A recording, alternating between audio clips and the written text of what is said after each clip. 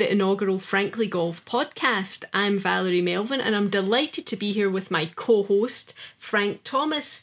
Frank invented the graphite shaft. He was USG Technical Director for 26 years, directing all the performance standards for golf equipment, and he redesigned and introduced the Stimpmeter. So he has so much knowledge to share with all of us. I'm just delighted to introduce him. Thank you. I'd like to introduce Valerie Melvin, my co-host. She's an international golfer, played for Scotland, has a degree in psychology and sports exercise science. She's a researcher in her own right, and together we've been conducting research on putting for over 20 years. And that's why it's appropriate that for our first podcast, we talk about the importance of putting. You can hit a 6-inch putt or you can hit a 280-yard drive, Frank, and the number of strokes on your stroke card's the same, right? That's exactly right. It's a bit of a fantasy for most of us to drive 280 yards, but we don't spend enough time on the putting green to practice that. We get out our driver and spend a lot of money on drivers and lessons, full swing lessons. But the putting is the most underrated part of the game, and you recognize it's 45% of the score. And that's, it's a huge component. And really, it's where we should all, if you're thinking about getting juniors into the game, or, people who are just wanting to get into the game and get started, really the best way to get started is on the putting green, because it's really a microcosm of the game. Absolutely. You got as many holes as you want to, but you can lay out an 18-hole course or a 9-hole course, and the etiquette is the same, and the scoring basically is similar. Only thing is you're only using one club. That's right. And, we've spent, as we said, 20 years researching putting and finding out more about putting. And, Frank, it's something that is very often a mystery to people, like how to putt, what to do, because there's so many myths, there's so much information out there. But it's our belief that if you have a correct system and you follow some simple steps, putting can become much more straightforward and less complex than sometimes we make it. We don't know as much about putting as we should, unfortunately, and I think the reason for that is that it's probably one of the most underrated part of the game. It's not, so to speak, a sexy part of the game. Hitting the ball a long way straight down the middle of the fairway is sexy, and you don't. But unfortunately, when you have a look at any telecast, you'll see something like 60 or 70% is on the putting green. That's right. And so we learned how to putt from our parents most of the time. And sometimes that's bad, because you start developing the same stroke as your parents do. Often watching people on the practice putting green, and even though the child and the father are distance apart on the green, you can always match them up pretty well by looking at their putting stroke. So, unfortunately, that is a problem. But what we've done at Frankly Golf, after a significant amount of research and from our backgrounds, developed a certified putting instructor course, which is trying to take the mystery out of putting and understand the very much of a systematic and straightforward approach to making of teaching people or learning yourself how to putt. In terms of the course itself and the factors that we found to be very important, Frank, maybe we can just run through these to help people quickly. Then I want to move on to some specific areas that we can give people things to do to help them with problem areas, right, in terms of their putting. Right. Well, I think when you try to learn how to putt, or when you try to teach somebody how to putt, you really got to have a systematic approach. It's a very structured and systematic approach, and if you recognize the points that you should start with, and it makes a lot of sense. First of all, the putter has to be properly fitted. Once it's properly fitted, you can't take a lesson until that happens. Otherwise, you're compromising your stroke. The second is get the right grip. Make sure you're gripping the putter such that you're going to make a good stroke. The ball position is very critical, as long as you do it very consistently. In fact, every part of the putting stroke should be done very consistently. Then we get into the alignment. You've got to get your body aligned such that it wants to do whatever it does naturally. We're very symmetrical. So when we start putting, we want to make sure that the body works symmetrically, and that's what it wants to try and do. So alignment is important. And then you want to eliminate as many sources of error as possible.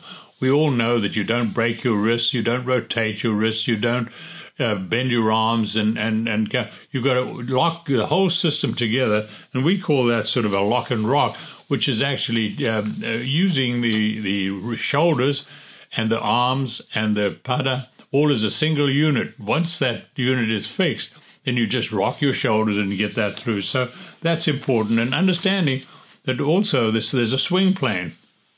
We actually swing in a plane, or when I say swing in the plane, the putter head actually follows a plane, and it's pivoted about or centered about the point between your shoulder blades, and your hands and your arms and everything within that system travel in parallel planes, but it is a plane. And so there's a bunch of myths out there that you've got to overcome. When people tell you that you've got to putt in an arc, and you've got to putt with, bend your arms or rotate your wrists, etc., that's not true. You need to putt in a plane, and the plane itself, the putter head has to remain square to that plane throughout it. But because your head is through the plane, it appears that you are actually putting in an arc. But if you observe it from within the plane, and we've written articles about this in Golf Digest, we can make reference to them, but you will see that in actual fact, you putt in a plane, and it appears to be an arc, but you don't have to worry about it as long as you rock your shoulders. And that's what's so marvelous about the putting stroke. It's a very natural stroke. And if you allow your body to do what it wants to do best, it's okay. We've got to stop the mind from interfering and trying to contrive it. Then obviously the rhythm is important, right?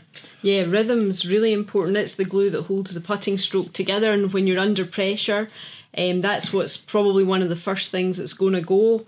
And then we also talk a lot about eye movement, controlling the way the eyes move.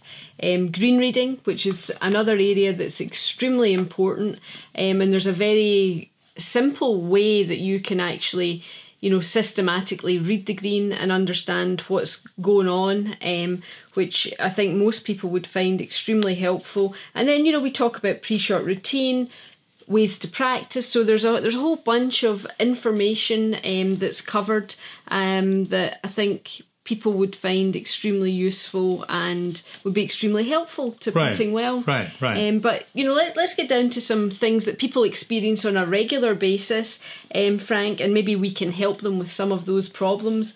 The first one, which I know everybody wants to know the answer to because we've all done it once or twice at least, is missing short putts. How do we stop or avoid missing short putts? Well, it's amazing how the pressure or the stress level increases significantly, and it's inversely proportional to the length of the putt. As the length of the putt gets shorter and shorter, the stress level goes up and up.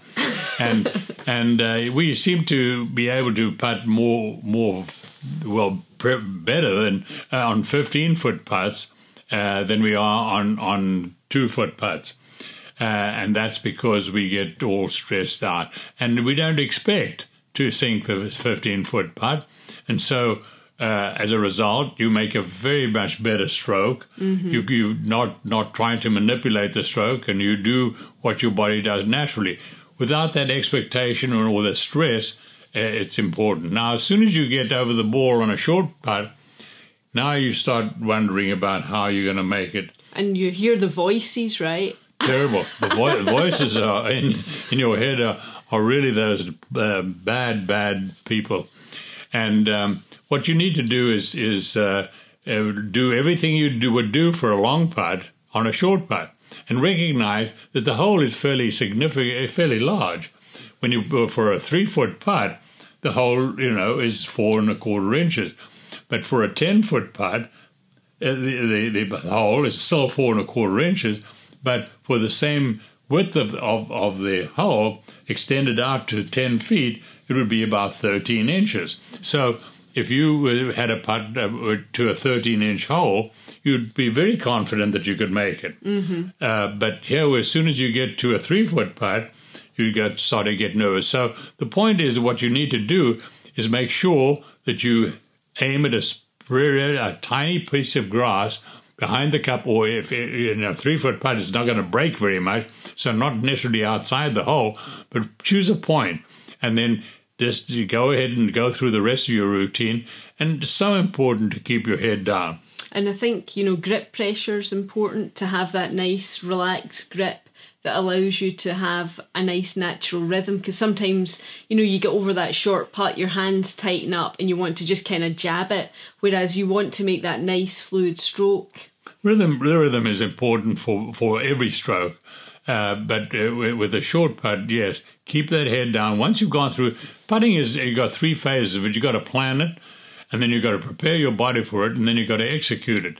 So the first point is planning. How's the putt going to break? Let's say with a 3-foot putt, it's not going to break very much, but let's say you go for the right lip. So make sure you understand that, and then you get over the ready to go to prepare for that putt. Make sure your rhythm is right.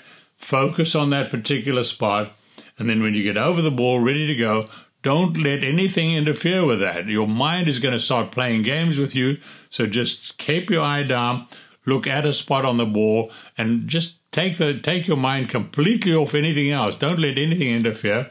Keep your head down and just go and do it. And then it'll just go. That wasn't very good. Straight in the hole. Now, the other point that I thought would be interesting to talk about, that people commonly struggle with, is distance control. I mean, distance control, if you can, you might struggle with direction a little bit, but if you can get the distance control roughly correct, then you're just, from 15, 20 feet, then you've just got a nice little tap in. So how do you approach having good distance control on your putts, Frank? Well, if you understand, again, rhythm, we kind of overemphasize the importance of rhythm. If you understand that a pendulum swings at the same frequency no matter how high you take it, but at the bottom of the arc is where the head speed is maximum, and so you must always impact the ball at the bottom of the arc in your swing. That will be the maximum head speed, and for that particular stroke. Now, the further back you take the putter, the faster it's going to swing back. Just exactly like a pendulum or like a baby in a swing. And in fact, if you can try to visualize a baby swinging, that is about the rhythm that you've got to keep working on. We have different routines or different practice drills as to how to improve your rhythm. But it's one of the biggest problems that even elite golfers have. As soon as there's a little stress, that rhythm breaks down. The other thing I thought would be good to talk about is the putter and putter design. I mean, how important a role does the actual putter and the design of the putter play in your success, whether it's with short putts, with distance control on long putts? I mean, is the putter so important? Very important. I think if you go back into the history, some of the 70, 100 years ago, we had blades for a putter.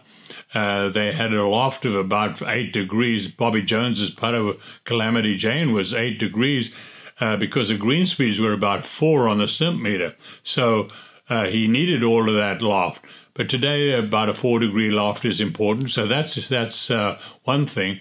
The lie angle is critical, but was okay because it's 72 degrees plus or minus a degree. Every putter is about exactly the same if it's fitted correctly, but also the forgiveness of the putter. Go through the blades, and we had the bullseye putter followed by the ping putter, a very good blade. That every manufacturer has sort of copied and introduced. Now we've moved into the mallet type putter where you get a maximum forgiveness, and you'll see that the Frank D. Frog is an example where you move the weights back as far away as possible from the face and distribute it, and that gives you the maximum moment of inertia. we'll talk about moment of inertia and coefficient of restitution, various other in subsequent podcasts. But there you get the maximum forgiveness, and there are a few other little features that you need to look at. But once you understand the putter technology, which is also within the course we've introduced, you'll really understand your putter, and then you can make friends with it, and then you don't have to blame the putter. Yeah, I mean, there's quite a bit of that, isn't there? It's like if you don't have a very good round, then you blame your putter. You don't always blame you, which I understand why you would do that. Right. Don't punish it by dropping it behind your car and dragging it home. It's not going to work. I recommend you put it in a closet, a dark closet, and then take it out in a week or two.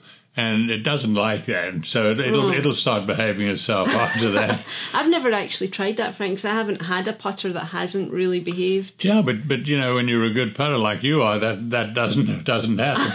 But I think most of us want to go out and try and buy our game, when in actual fact, understanding how to putt and understanding your putter technology is very important. No, absolutely. So it's sort of you're building knowledge, and you're understanding more about what you have to do to help you putt well, which of course is the goal, because it's so important.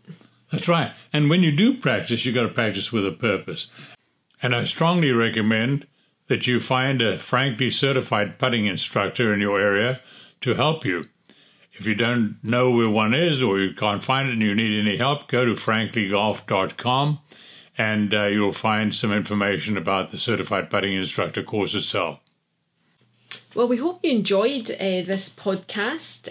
Please let us know what you think. In upcoming podcasts, we're going to cover subjects that you would like to hear about, so please let us know. And if you have any questions about anything golf related, whether you want to talk about distance, technology, equipment, or more putting, we're happy to talk more on any of these subjects. So let us know and email us at inquiries@franklygolf.com.